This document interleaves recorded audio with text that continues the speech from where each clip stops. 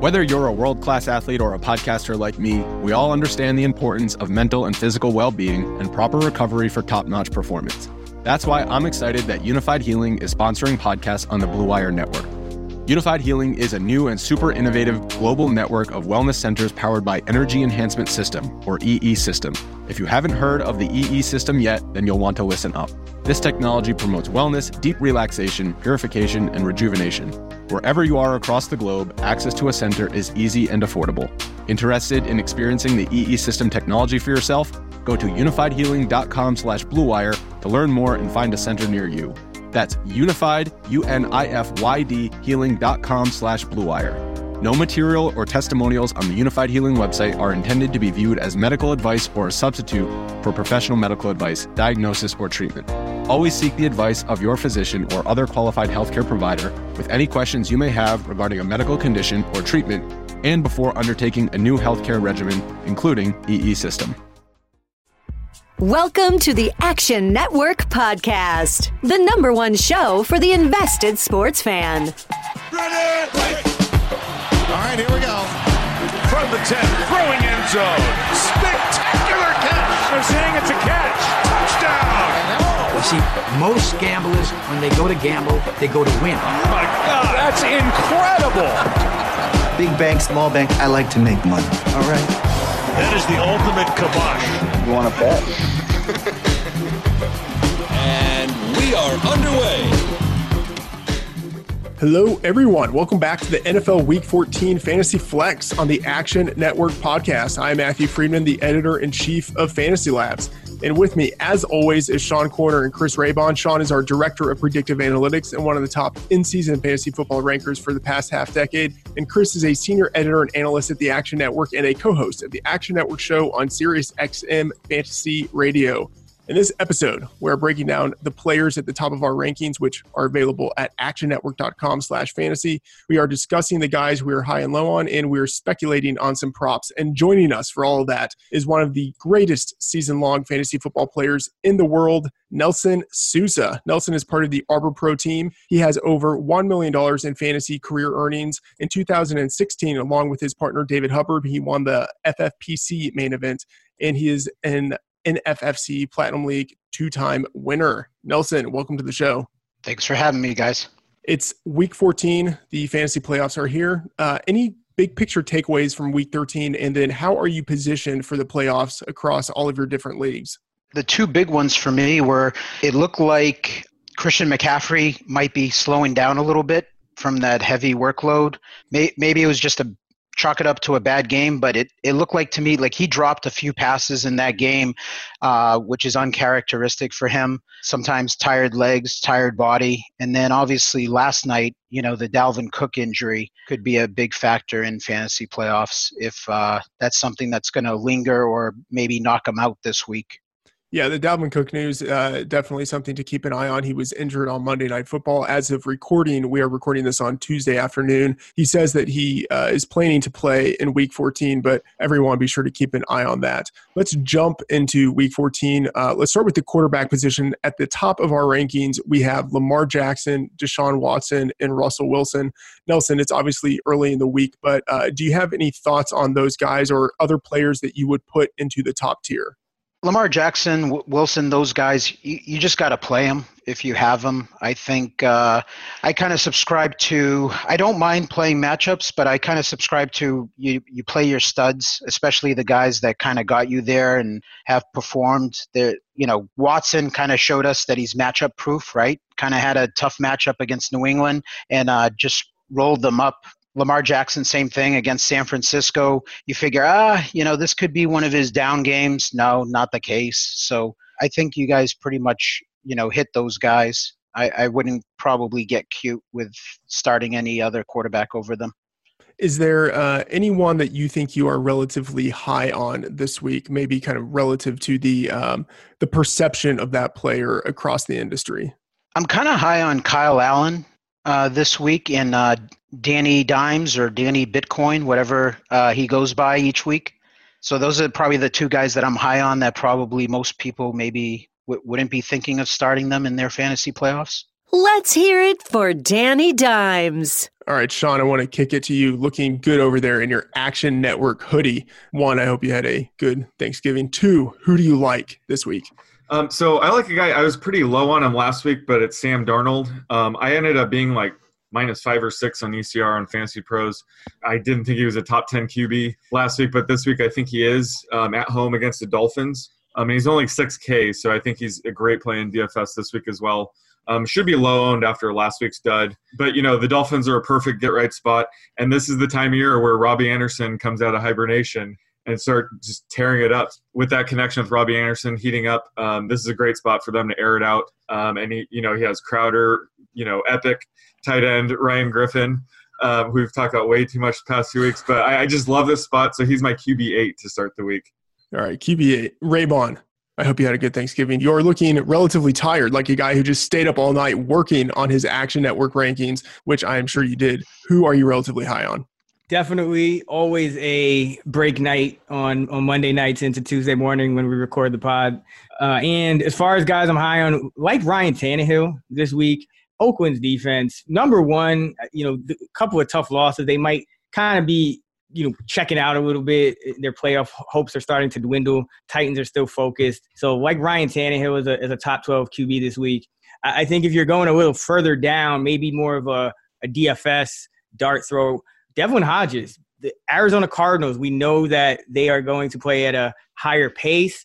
The Pittsburgh Steelers have been in these really low-scoring kind of games, but we saw Jared Goff get right last week against this Cardinals team, and I think Hodges and that Steelers offense could have some surprising success against the Cardinals as well. Yeah, I like the duck call there. I'm going with Patrick Mahomes, and actually I should say, to go off of what you said with Ryan Tannehill, he has the easiest playoff schedule of any quarterback in the league, going against the Raiders and Texans in Week 14 and 15. A harder matchup against the Saints in Week 16, but he has a chance of helping you at least get to the championship game with those two matchups.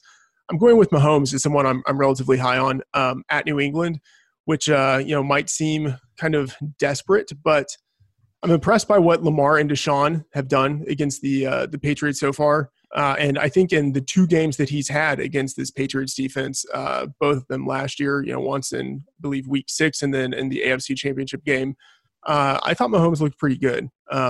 He seems basically still to be the same guy that he was last year. So I like what he has the possibility of doing. And I think people are probably going to be a little bit too low on him because of the matchup. Take me home, Pat Mahomes. Nelson, who are you looking to fade or to stay away from this week? In DFS, I'm probably looking actually to stay away from Mahomes. So I'll go with the contrarian approach with that one with you. My thinking is New England's defense, the last couple of weeks when they've faced Lamar Jackson and Watson, I noticed something where they haven't been running those zero blitz looks that they were running at the beginning of the year. The defense has been really vanilla. Also, I'm a Patriots fan, so full disclaimer. So I've been following them for quite a few years. And with Belichick, he's kind of like that next level thinker. So I think he's looking at it as we're going to possibly face these guys at some point in the playoffs. So with like Mahomes, he kept it vanilla with those guys, and you think like their defense is not that great because they're facing good quarterbacks. I actually think that he's purposely going vanilla, for a reason with matchups maybe later in the season.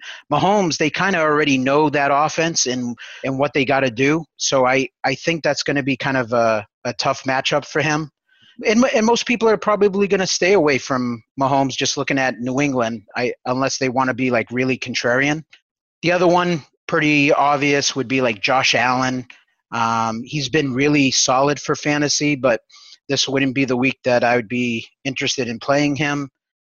Drew Brees would be the other guy that I'd be fading this week. I wouldn't have any interest in. So those are probably the 3 like big quarterback fantasy names that I would leave alone. Sean, how about you? Who do you dislike this week? So the guy I dislike, he's actually my QB9. So I still like him in season-long leagues, but for DFS, Kirk Cousins, the second highest priced QB this week. They're at home against Detroit, which is a great matchup. But, 2 touchdown favorites here. They probably don't need Cousins to throw too much to win. I also think Mahomes is a bit overpriced at $7K, but you could make a case. I mean, he has the upside to warrant that price no matter what the matchup is. But Cousins just, he doesn't have the rushing ability. He doesn't, carry that high of a ceiling to warrant being, $200 more than Deshaun Watson or a few hundred more than Jameis Winston. So I just think at that price this week, he's a complete fade for me in DFS. But like I said, season long, he's still a low-end QB1, pretty high floor this week. They have the highest team total. So I do like him, but he should not be the second most expensive QB this week. Raybon, who are you staying away from? Drew Brees. I think that's the one that really stands out. Usually he's a lot higher, but well outside the top 20 for me this week. If you just look at what San Francisco has been able to do against quarterbacks that cannot really move in the pocket, they just meet at the quarterback, and it's been ugly. I mean, we saw it with Aaron Rodgers, 20 of 33, 104 yards. Only Andy Dalton has thrown for 300 against San Francisco, and that was way back in week 2, and it took like a long garbage time John Ross touchdown to get there. They've held each of the last 3 passers they've faced to 150 yards passing or fewer. It's just a really tough matchup for Brees, and he'll probably complete his balls to Michael Thomas, but there's not really enough with that Saints offense where he can kind of spread it all around at this point to warrant touching him against this defense. Raybon and Nelson, I'm with you there on Brees. I have him outside of the top 20, I believe number 23 right now. As you mentioned, very tough matchup. Another guy I'm lower on, still in the top 10, though, is Matt Ryan going against the Panthers. Panthers have a good pass defense, and there's uncertainty with Julio Jones and Austin Hooper this week. Even if those guys play, they might be limited. So I just kind of want to get a little more clarity on the situation of the players around him before I potentially bump him up. But right now, I'm a little bit lower on him. Sean, I want to kick it to you for this week's quarterback player prop. By the way, everyone should check out the Fantasy Labs prop tool going back to last season. The plays with a bet quality of 10 have a 60% win rate. Pretty good. Sean, what do you have for us? So we've already talked about it a few times, but Patrick Mahomes at New England, I wanted to do his passing yards prop. And right now, I feel pretty good about this, but right now I have it at 278.5. I'll go under. I mean, no one's hit that against New England yet. A lot of the success going against the Pats has come, with quarterbacks who can kind of use their legs as well or just give that threat. And even last week when Deshaun Watson didn't really do that, I know they had the trick play, but he had -1 rushing yards. And so you would think he would have, gotten over in the air, but he also had only 234 pass yards. 25 attempts, so pretty good YPA, but I think you also have to be concerned with the New England offense and their ability to even create, shootout environments at this point. So I'll go under. Yeah, to be fair, I mean, Mahomes does have sneaky rushing upside. Yeah. And he's shown that the past 2 games, but yeah, I agree. I have the projection for under around 270, but that said, screw my projection. I'm going over. In his 2 games against the Patriots, in the AFC Championship game, he had 295. In Week 6, he had 352. Even if the Patriots don't make it super competitive, I still think it's going to shoot out a little bit. And I like the weapons that he has around him. If the Patriots really look to take away Tyreek Hill, which I think is what they're going to do, I still think Travis Kelce and Sammy Watkins and Demarcus Robinson and Mecole Hardman can give him enough production through the air for him still to hit the over. So I will go over. I mean, I don't feel great about it, but I'm going to be bullish on him. Well, I'm going to say that I think Belichick is going to allow them to run the ball. They're going to put probably the Jackson kid on Tyreek with safety help over the top. And I actually think that you might see Gilmore on Travis Kelce a little bit, or Jamie Collins on Kelce. I'm going to say Belichick's just going to make them kind of methodically march down the field, no big plays. So I'm going to go on the under for Mahomes. I think they're going to play 2 deep safety and allow them to kind of run the ball a little bit. Okay, to totally derail us, although I think this is an interesting football conversation. Nelson, I'd like your thoughts on this a little bit more since you're a keen football observer and a Patriots fan in particular. So last year in the AFC Championship game, they did put, I believe it was Jonathan Jones, on Tyreek Hill with safety help over the top. So similar to what you're suggesting that they might do this week. But this year, they've really just put Gilmore on opposing number one wide receivers, like militantly, regardless of the type of receivers he's been going against. It's been big guys, it's been small guys, it's really just been every opposing number one receiver. What makes you think that they might do something different this week? Is it just because they're more familiar with the Chiefs, or is it because Tyreek Hill is just unlike any other wide receiver that they faced? Yeah, both to those questions would be yes. So I think they're familiar with Kansas City. Tyreek presents kind of a little bit more of a matchup problem for Gilmore. And I'm not saying that he can only cover the traditional wide receiver that lines up in the outside or the slot, but Tyreek, they run him on these jet sweeps and everything. Yeah. The Jackson kid is probably their fastest corner on defense. Mm-hmm. So I think they're just going to put him on him, really kind of keep him close to the line of scrimmage so that he can track him on those jet sweeps and those movement plays pre-snap, and then with safety help. And I think Gilmore is going to be the guy that either – they're going to say, hey, let's just put you on Watkins or match you up with Kelsey every once in a while, depending on what the play call is. So that's my thinking behind that. Otherwise, yeah, any other receiver, I think Gilmore just lines up with the number one. Yeah, I mean, it'll be interesting. I think the way that the Patriots choose to defend Tyreek Hill is how the game is going to be defined. Like, that will be what determines how the game plays out. One thing to keep in mind, too, is that the Patriots, we did see them start to switch it up a little bit in that game against Houston the other night, where they were dropping back into a lot of zone and they haven't played much zone coverage. So I think it's that time of the year where they're probably going to try to do some things to throw opponents off and break tendencies at this time of the year. All right, let's get into running backs. The guys we have at the top of our rankings: Christian McCaffrey, Dalvin Cook, Ezekiel Elliott. Obviously, keep in mind Dalvin Cook left Monday Night Football, so keep an eye on that. But right now, Nelson, is there anyone else that you would want to include in the top tier of running backs for Week 14? This guy kind of has disappointed pretty much like all year. He's just been just average. But this is the week I think that he has like his like true breakout game, and it's Le'Veon Bell. So he would be one guy that I'd be really interested in this week. The other guy that I wanted to mention would be Melvin Gordon, possibly lower owned type of running back that I think has a really good matchup. Jacksonville looks like they kind of have given up a little bit on the season, not really playing too hard. So that would be another play. I mean, you look, the past 2 weeks, running backs have just been crushing Jacksonville. Tampa Bay is kind of hard to put up there because they don't have really good running backs per se, but Barber got a couple of touchdowns. You're able to run the ball on them. So I would expect like Gordon and Bell would be like the two guys that I think have the ceiling, the upside to kind of be like total like slate breakers at more of a lower owned percentage. Mm-hmm. Sean, what do you think? Who are you relatively high on?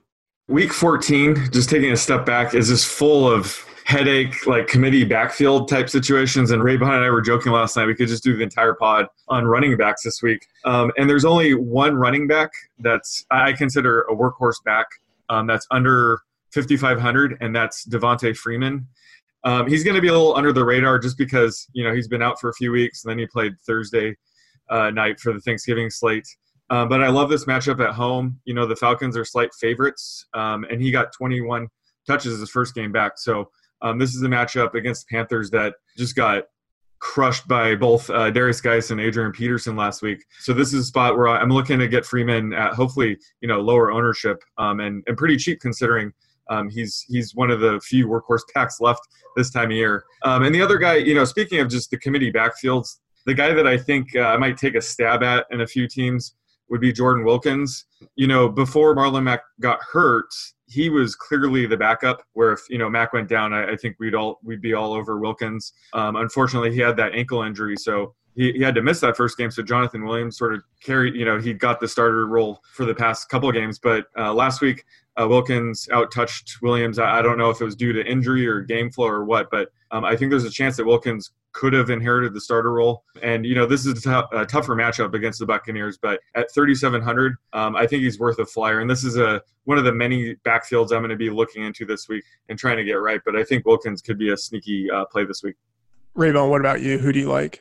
One guy I'm looking at is Phillip Lindsay. I think the Texans, since they've lost J.J. Watt, that run defense is not very formidable, and it kind of went under the radar with all of the talk and narrative about what's ailing the Patriots and their receivers getting lack of separation and Brady frustrated. But James White goes for 14 for 79, so that's over 5 yards to carry. Michelle 10 for 45, 4.5, and then Burkhead also had 3 for 15. So that's 5 yards to carry, well over 100 yards. The week before, Jonathan Williams goes over 100, and Naeem Hine goes over 50 on just 9 carries. And then the week before that, they give up 178 yards on the ground combined to Ravens backs, and I'm not counting, obviously, Lamar Jackson, just the running back. So this Texans run defense, just think they're due to kind of get exploded on. And Lindsay, over the last 3 games, he's seen his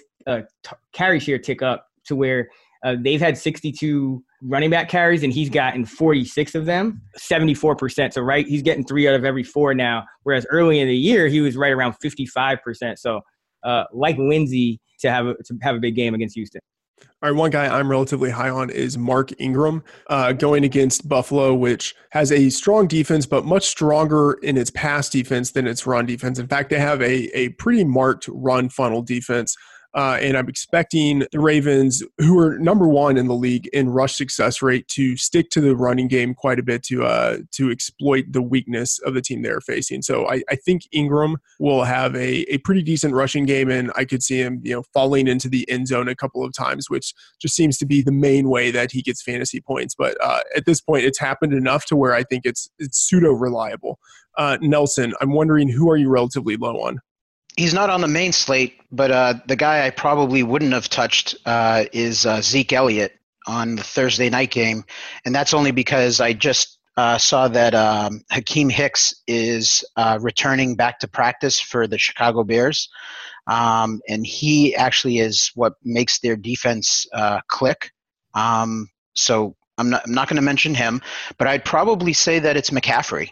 I think against Atlanta, it looks like just like a premium matchup. I don't know. He's super expensive, and it makes it hard to kind of fit, the rest of the players that I would want to play. So I'm kind of more in the mid-tier of running backs. So McCaffrey would be a guy. Listen, he's a monster, but he's probably a guy that I'd probably am going to, leave alone this week. Sean, what about you? I mean, Tevin Coleman's value has hit rock bottom. There's no way I'm spending $5,100 on him this week at New Orleans. Mostert has definitely looked like their best back the past 2 games, and Matt Breida returns this week. So I'm avoiding just all backs on this team, especially if you're in season long. I don't think you could trust any of these backs. They're all ranked in the, RB 40 to 50 range for me right now. And you even have like Jeff Wilson lurking around for potential vulture touchdowns. So I know we've been kind of banking on Tevin Coleman to break out of this funk, but with Matt Breida back, I just say leave him on your bench this week and complete fade for me in DFS.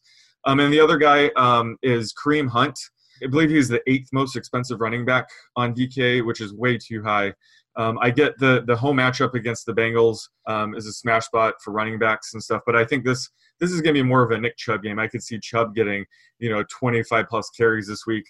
There's not really a need to use Kareem Hunt too much, so I just think at this price he's more of a high floor, low end RB2 flex kind of guy. I don't think he really has a ceiling this week to warrant being the 8th most expensive running back on the slate. Raybon, what about you? For me, it's probably James White. I think that he is going to be higher owned than he normally would because of the big game on national TV. And now you kind of look at the Chiefs, the matchup against the Chiefs, and you say, okay, well, they're a high-scoring team. Maybe the Patriots are going to get behind and have to throw the football a lot, but I just don't see, White had a season-high 14 carries. He played 68 snaps, and now they are essentially on a shorter week. I just don't see him doing that in back-to-back games, and he had a relatively quiet afternoon against the Chiefs in the AFC Championship game. 6 carries, 23 yards, 4 catches, 49 yards, no scores. So nothing, too out of, big for him in that one. And I think what the Patriots may actually want to do, given that they've been struggling in the pass game, is start, they haven't really had a fullback all year, but they're using a Landon Roberts a little more there. They also finally have 2 tight ends healthy in Watson and Lacoste. I think they might try to go bigger, maybe tackle eligible, and run on the Chiefs a lot to keep their offense off the field. So that's what I'm looking for. I'm looking for more of a Michelle game than a White game this week. All right. And Nelson, I'm with you on being relatively low on Ezekiel Elliott, as you mentioned. A tough defense he's facing in Chicago. I expect a lowish scoring game. I still think he's a top 10 back, but it wouldn't be surprising if he scored outside of the top 5 this week. So that's my perspective on him. Sean, give us the running back prop. So this is assuming Kalen Ballage is out this week. I'm pretty sure he suffered a season-ending injury. I haven't seen any confirmation of that yet, but assuming he's out this week and Patrick Laird takes over the backfield for the Dolphins, I want to do his rushing plus receiving yards prop. They're at the Jets this week, and I have it at 59.5 right now. I mean, I'll take the under, considering that he's a Dolphins running back with the Dolphins, playing for the Dolphins. So, yeah, I'll take the under. I'll go over. I have him a couple yards over, but I should mention that most of that is coming through the air. I think he'll have success in that area. The Dolphins are they're in need of guys to throw the football to, and I think Laird is a much better player than Ballage and will catch some footballs. He played about 60% of the snaps last week. I expect that could tick up. And also the Jets are among the league leaders in catches allowed to running backs. Yeah, I liked your projected line for him last night. I'm on the same page. 8 carries for 0 yards with 11 catches for 102. I mean, that's basically it. The poor man's McCaffrey. I got to go with the under. I just don't trust that coaching staff. We're at the end of the year right now. If I'm going to go, like, you want to win like $1 million and play like the $20 GPP, I would go with like a guy like Myles Gaskin, who like has even like heard his name talked about all year long.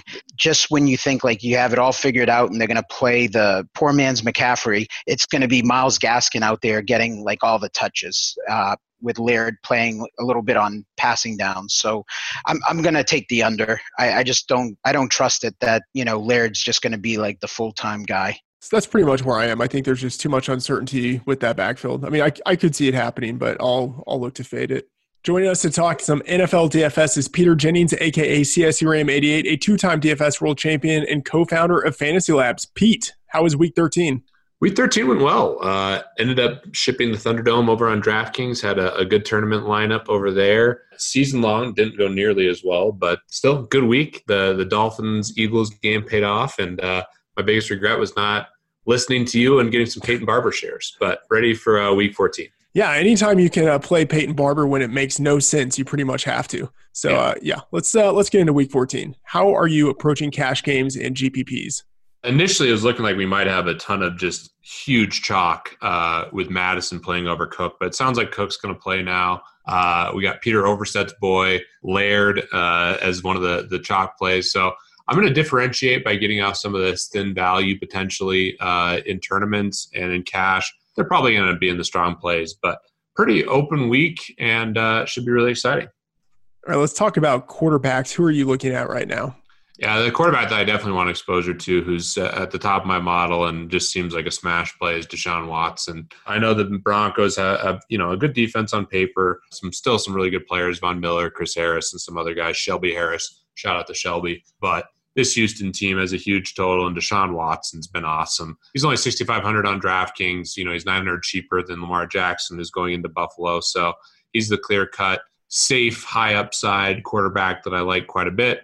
If I'm not playing Deshaun Watson, it gets tricky because guys like Jameis Winston, Sam Darnold, who I like quite a bit for both those guys, they're in similar price ranges to Deshaun Watson. So that part's tricky. If you want to go all the way down, I think Derek Carr is interesting. And Ryan Tannehill is not getting enough credit for how well he's played. So that game for savings makes sense to me.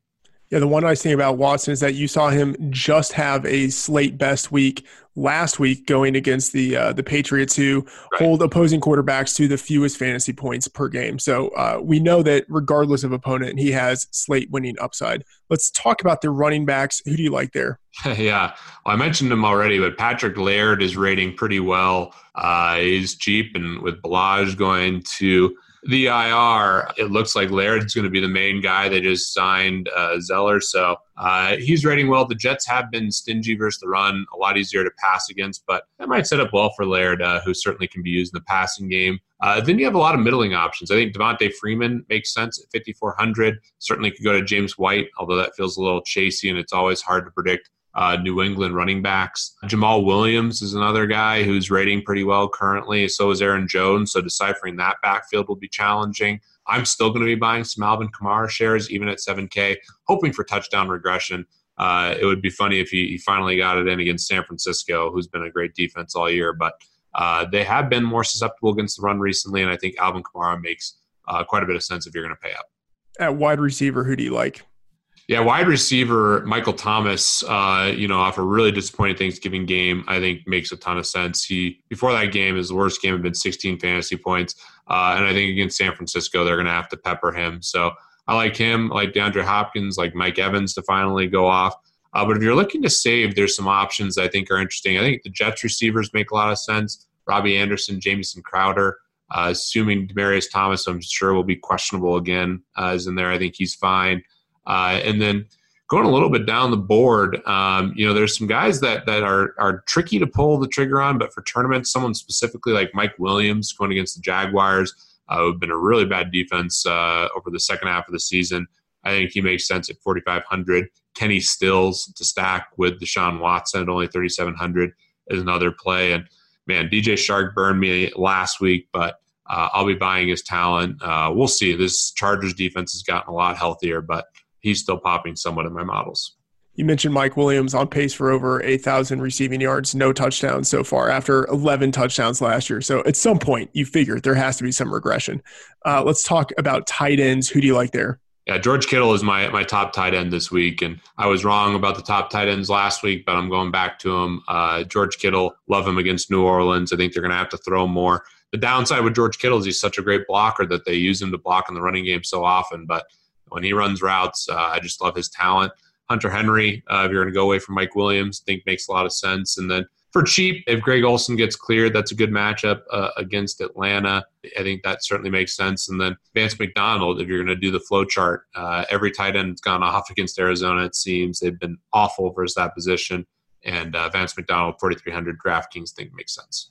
All right. Are there any potential under-the-radar stacks that have your eye right now? Yeah, it's tricky. Early in the week, it's kind of interesting trying to gauge ownership. I will say Ryan Tannehill, and maybe he'll end up being a little chalkier than I think now, but he has been awesome since starting for this Tennessee team.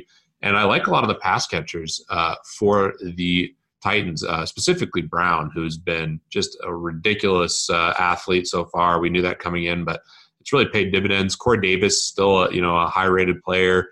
Who's struggled with injuries and consistency, but he's only 3,900. I really like stacks with Tannehill. And if you want to get sneaky, you don't even have to stack him up because he has so much rushing upside. So I'm going to look to that Titans offense and potentially pivoting off Derrick Henry and leveraging that passing game. All right, that was Peter Jennings with his DFS thoughts for Week 14. Okay, let's get to the wide receivers. The three guys at the top of our rankings right now, Michael Thomas, Devontae Adams, Chris Godwin. Nelson, is there anyone else that you would want to put in the top tier? I'm probably going to say that I like DJ Moore a lot this week. I could see him being like I like Kyle Allen this week in that game. I'm fading McCaffrey, so it kind of makes sense for me to want to see, a guy like DJ Moore or Curtis Samuel do well. But DJ Moore is he's getting like wide receiver one usage right now the last few weeks. So he's the guy that I think could be top 5 wide receiver and could challenge those guys. Yeah, we are right there with you. I have him ranked number 5. Raybon has him ranked number 2.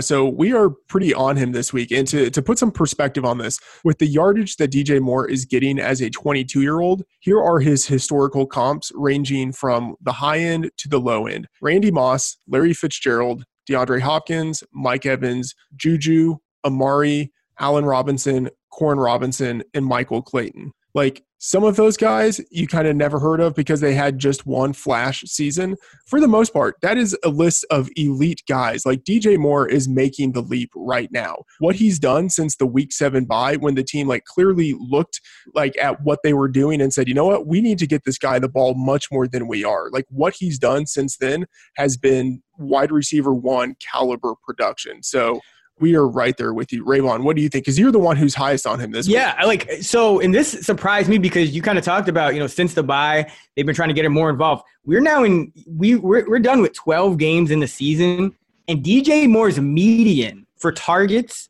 is 10.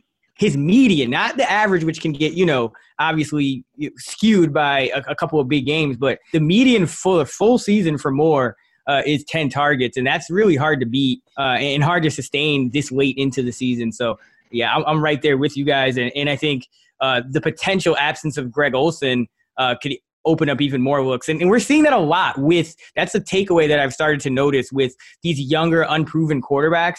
They are targeting their number 1 receivers, and maybe they're not as good at making progressions and going through all the reads, but like we've seen it with Cortland Sutton, we've seen it with Galladay and Jones. Like the guys that are supposed to get the ball are still getting the ball, even when you have these kind of quarterbacks you look at and say, hey, maybe they're not the greatest. So I think you keep riding DJ Moore here. Raybon, who else are you high on besides DJ Moore? Devontae Parker continues to be a guy that, listen, talk about fading Patrick Laird. Somebody has to get targets on this Dolphins team. And for the past, really since Ryan Fitzpatrick has taken back over, it's been Parker. The Jets are Per Football Outsiders, one of 8 teams in the league allowing at least 80 schedule-adjusted receiving yards per game to opposing number 1 wide receivers. So I think Parker, his price is going up in DFS. I think maybe some people will get scared off. But Ryan Fitzpatrick, we've seen this out of him before. I mean, he had that kind of monster stretch in Tampa Bay where he's putting up ridiculous fantasy numbers, just chucking it downfield. And right now, same thing's going on with him and Parker, and it just helps that they really have hardly anyone else to go to at this point. So I'm expecting another big week out of Parker. Okay, so I'm looking at the rankings right now. This is hilarious. So I made the ranking last night. I have Parker at 19. I wanted to see what Corner had his ranking at. He had him at 14. I'm like, all right, maybe I'm a little bit low on him. And then this morning I look, and Raybon has Devontae Parker at number 4. And it's like, all right, shit. Well, maybe I'm a little low on him. Maybe targets. Like at this point of the year, I just love the target, kind of the locked in targets for these guys like DJ Moore and Parker. Like they're seeing consistent double. Like Parker's been seeing double digit targets since Preston Williams went down. It's just something that it's a very rare thing. We've seen it with Devontae Adams a bit, but it's one of those rare things that you don't get too often. So just kind of following the targets here. Yeah. Sean, who are you relatively high on? So I mentioned him earlier on the show, but Robbie Anderson at home against the Dolphins at 5,100. I think, it's always this time of year that he comes alive, and just we can never overlook him when that happens. And, on the other side of the ball, Ryan Fitzpatrick just playing out his mind has kept the other team in it enough, and, that helps boost the other team's passing game. So I think some Darnold, Robbie Anderson, Devontae Parker game stacks will be pretty nice here. So I'll be targeting that game pretty heavily. And then Will Fuller, I always mention it. I love buying low on Will Fuller. He's coming off a bad game last week against the Patriots, although he did, he had that 35-yard touchdown that got overturned. But he's on the cheaper side at 5,500 at home against the Broncos, where I'm guessing Chris Harris will be chasing DeAndre Hopkins around. So this is a potential blow-up spot for Fuller where he could be lower owned. So these are always spots where I think it's wise to invest a bit in Will Fuller. How many almost touchdowns does Will Fuller have this year? Like at 6? At least 4 or 5. Yeah, maybe 6. Yeah. Because I think he's dropped or hasn't completed the catch for 4 of them, and then there were a couple where he was tackled at the 1 yard line. I mean, it's just it's ridiculous. One guy I'm relatively high on is Cooper Kupp. I think he has a good matchup in the slot this week against Seattle, who's starting Akeem King now, and he's kind of like just all around defensive back, safety / slot corner. I think it's a pretty good matchup. So interested in Cooper Kupp there. Nelson, who is someone or a couple players you're relatively down on? Guys that I'm down on, I was actually going to mention just one more guy that I think is kind of sneaky, if that's okay, in DFS is Jacoby Myers, because when I looked at that game, Brady was kind of like, you could kind of read his lips that he was really frustrated with his receivers in that game and the communication. And that's actually been talked about now with Josh McDaniels and through the media. And I actually think that Jacoby Myers is going to be kind of his go-to guy, with the Chiefs maybe focusing on Edelman as like, hey, we got to take Edelman away, and then he's got nobody. So just wanted to mention him. But as far as guys that I'm probably not high on, that everyone else compared to the public, Michael Thomas, I'm probably not going to be playing him, even though he's a monster. So between him and McCaffrey, that's probably a little contrarian considering their usage. So he's one guy I'm not high on. And then probably the other guy not really interested in is Sutton. People are going to be a little biased where he's just been getting it done, had a big game, 2 touchdowns last week. He'll be a guy that I'll probably just leave alone. Don't really have anything to like back it up, football wise necessarily, but just based on his price and everything, I'm probably not interested in him. All right, Sean, what about you? Who are you relatively low on? So I was going to say I was relatively low on Tyreek Hill, and I saw that you guys have – so I have him 6th right now, which is pretty low, and you guys have him 13th and 19th. So I don't even know if I could say he's low, but I haven't seen ECR yet. But, I was going to say his price of $8,100 is insane on DK. I think if just looking at median projections, he is definitely not worth that price. He's one of the lowest plus-minuses in the Fantasy Labs models right now.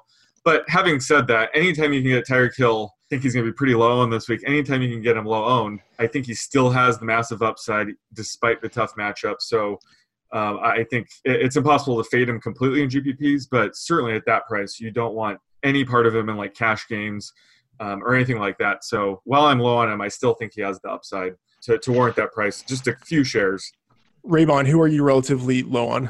The Chiefs receivers. I think the Patriots, even if they get, exploited a little bit on defense and have a bad game, they tend to kind of make you spread it around. So low on Tyreek, low on Sammy Watkins as well. Just, I get the contrarian aspect of it, but I think there are better ways to kind of go about being contrarian this week, higher upside ways. Another guy who had a big game, and I was pretty high on him last week, but Robert Woods, I'm a little lower on than the consensus this week. I just think that he's been a guy that hasn't really been able to find the end zone. And I think last week it benefited him that Brandon Cooks was back and taking some attention with Patrick Peterson. That won't always be the case. And we're starting to see Cooks's target share tick down into that. It's like 13%. And I think that'll start evening out, and it'll probably come at the expense of Woods because we've seen Cooper Kupp kind of locked in to his target share. And if Gerald Everett is back, that complicates matters even more. So I think this is a week where I'm going to be low, not touching too much Woods. One guy I'm staying away from is Stephon Diggs. He's a boom-bust guy, as we've seen throughout his career. He has a tough matchup against Darius Slay, and as we mentioned earlier, as a home favorite, a pretty big home favorite, I could see the Vikings looking to run the ball and just not really even needing to factor in Stephon Diggs. We saw a similar situation last year in Week 16. The Vikings won by almost 20 points, and Diggs had just 2 receptions for 10 yards. It's just a situation where they might not need to use him, and he has the tougher matchup one-on-one with Darius Slay. So probably staying away from him. Sean, give us the wide receiver prop.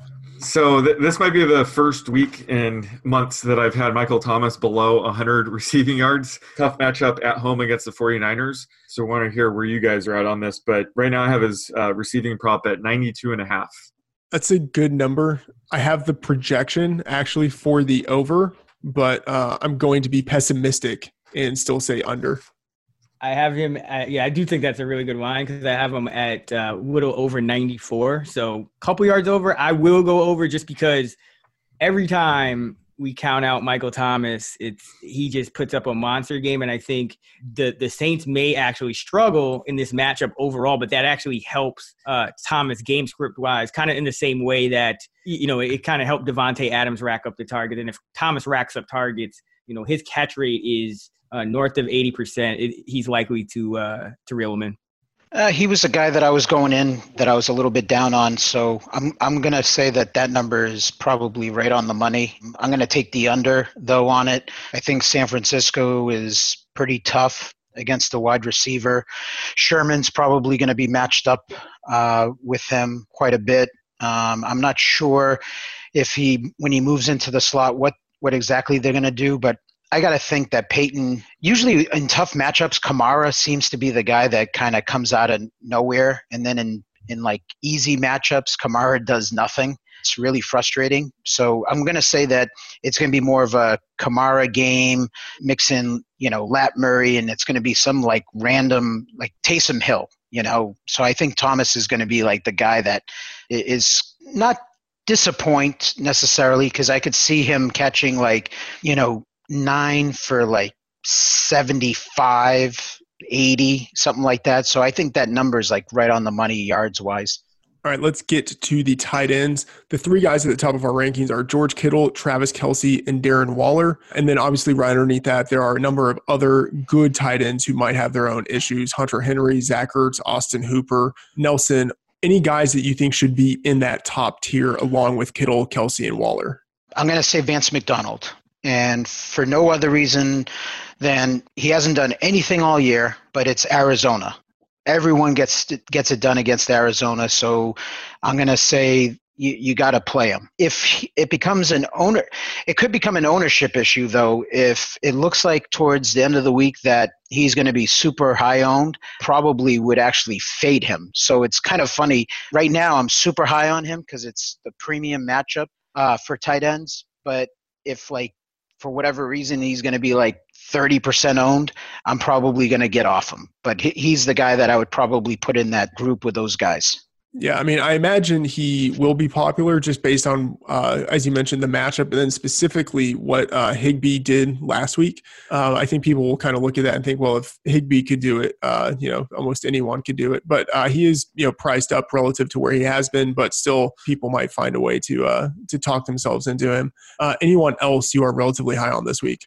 Probably Ian Thomas at minimum priced, basically. So with Greg Olsen, if he can't pass concussion protocol, he would be a guy that seems like pretty easy to just put in your lineup and make the other pieces fit if you're going to pay up at wide receiver or something like that. Yeah, I agree with that. I like that one. Sean, who are you relatively high on? The pricing this week's pretty bizarre. I don't really like many of the higher end tight ends. I think the mid-tier guys are overpriced, and I don't like any of the scrubs this week.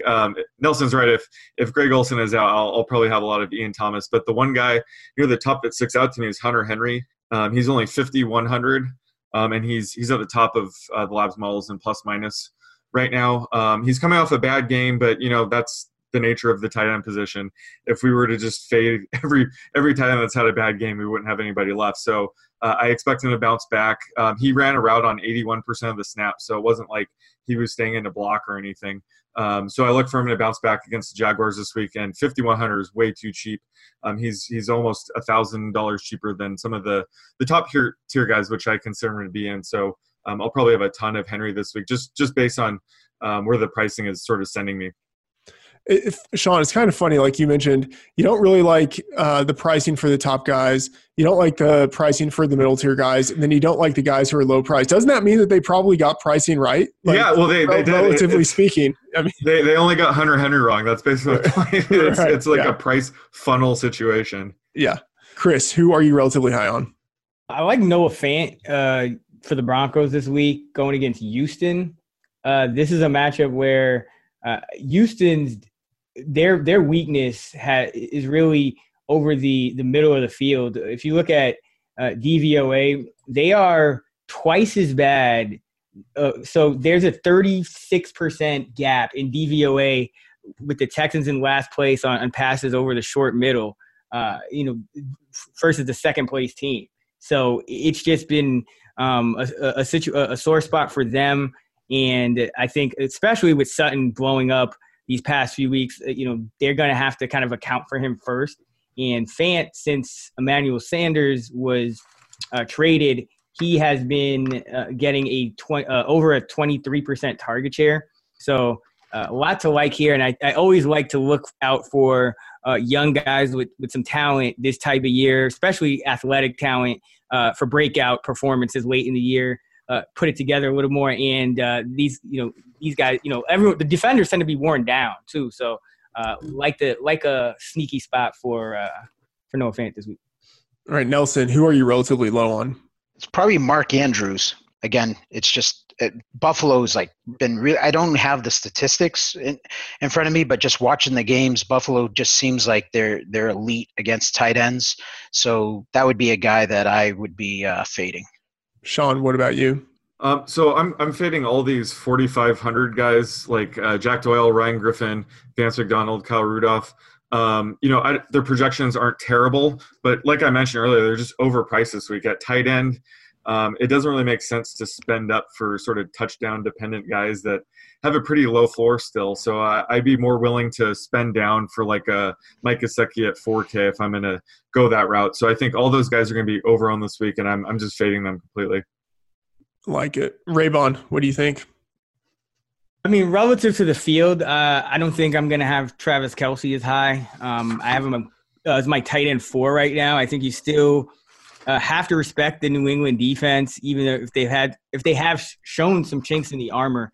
And if you look back, they're going to prioritize Hill and Kelce, and they've been good about taking, or at least limiting not just one but two, top options, because of course they have Gilmore who can do such good work, on one player. So in the AFC Championship game, Kelce got a touchdown, but he only caught 3 passes for 23 yards. So you're kind of treading, thin ice there if he doesn't cash in on that score. And then in the regular season matchup, 5 catches for 61 scoreless yards. So not really a smash spot for Kelce. And I think, again, it's like you guys said, it's pretty ugly slate, but I think a lot of the other stud tight ends have just as much upside as Kelce this week. Sean, the tight end prop for this week is Travis Kelce. I'm wondering, as Raybon was talking, how much did you adjust the line? Well, yeah, also Nelson made some good points about potentially, having Gilmore cover him. So I think Nelson would be sort of leaning towards the under as well. So I bumped him down a few yards. I'm just trying to get it right. I mean, I'm not trying to be sneaky. This is a tough projection to get right this week. So, so right now I have it, after all my adjustments, I have it at 64.5. I think that's where sportsbooks will have it this week. I have it at 63. So I think, again, great line, taking the under. I have it at 66. So I think you're there. I'll take the over, but I think it's pretty close. Now, could somebody tell me how this backfield is going to break out in Kansas City? No.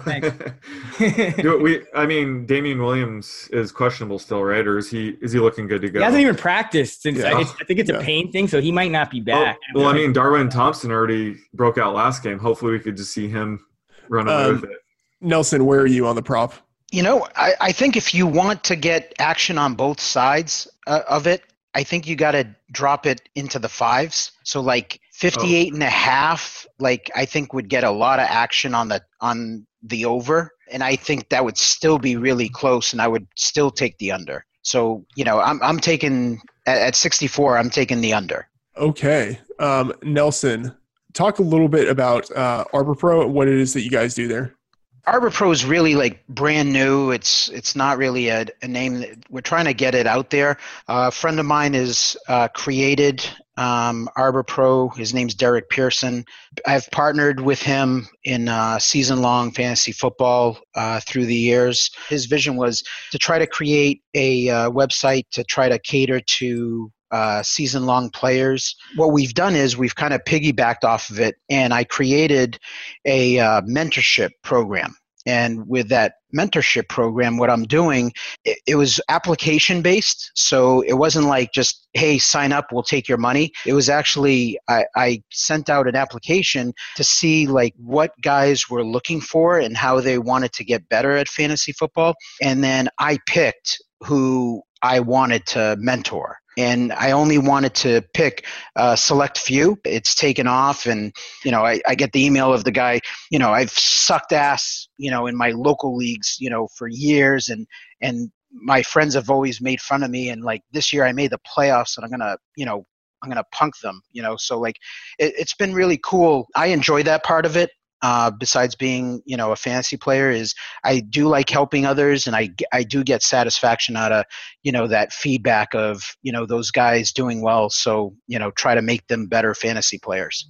All right. Nelson, thanks for jumping on the show with us. All right. Thank you. Follow him on Twitter at _franchise12. That is going to do it for this episode of the Action Network podcast. You can follow Sean, Chris, and me in the Action Network app at the _oddsmaker, Chris Raybon, and Matt F. the Oracle. Use the app to get real-time odds and track your bets for free. And also check out the rest of our episodes and live shows this week. Please subscribe to and rate and review the show on Apple Podcasts, radio.com, or wherever you get your podcasts. See you again next episode.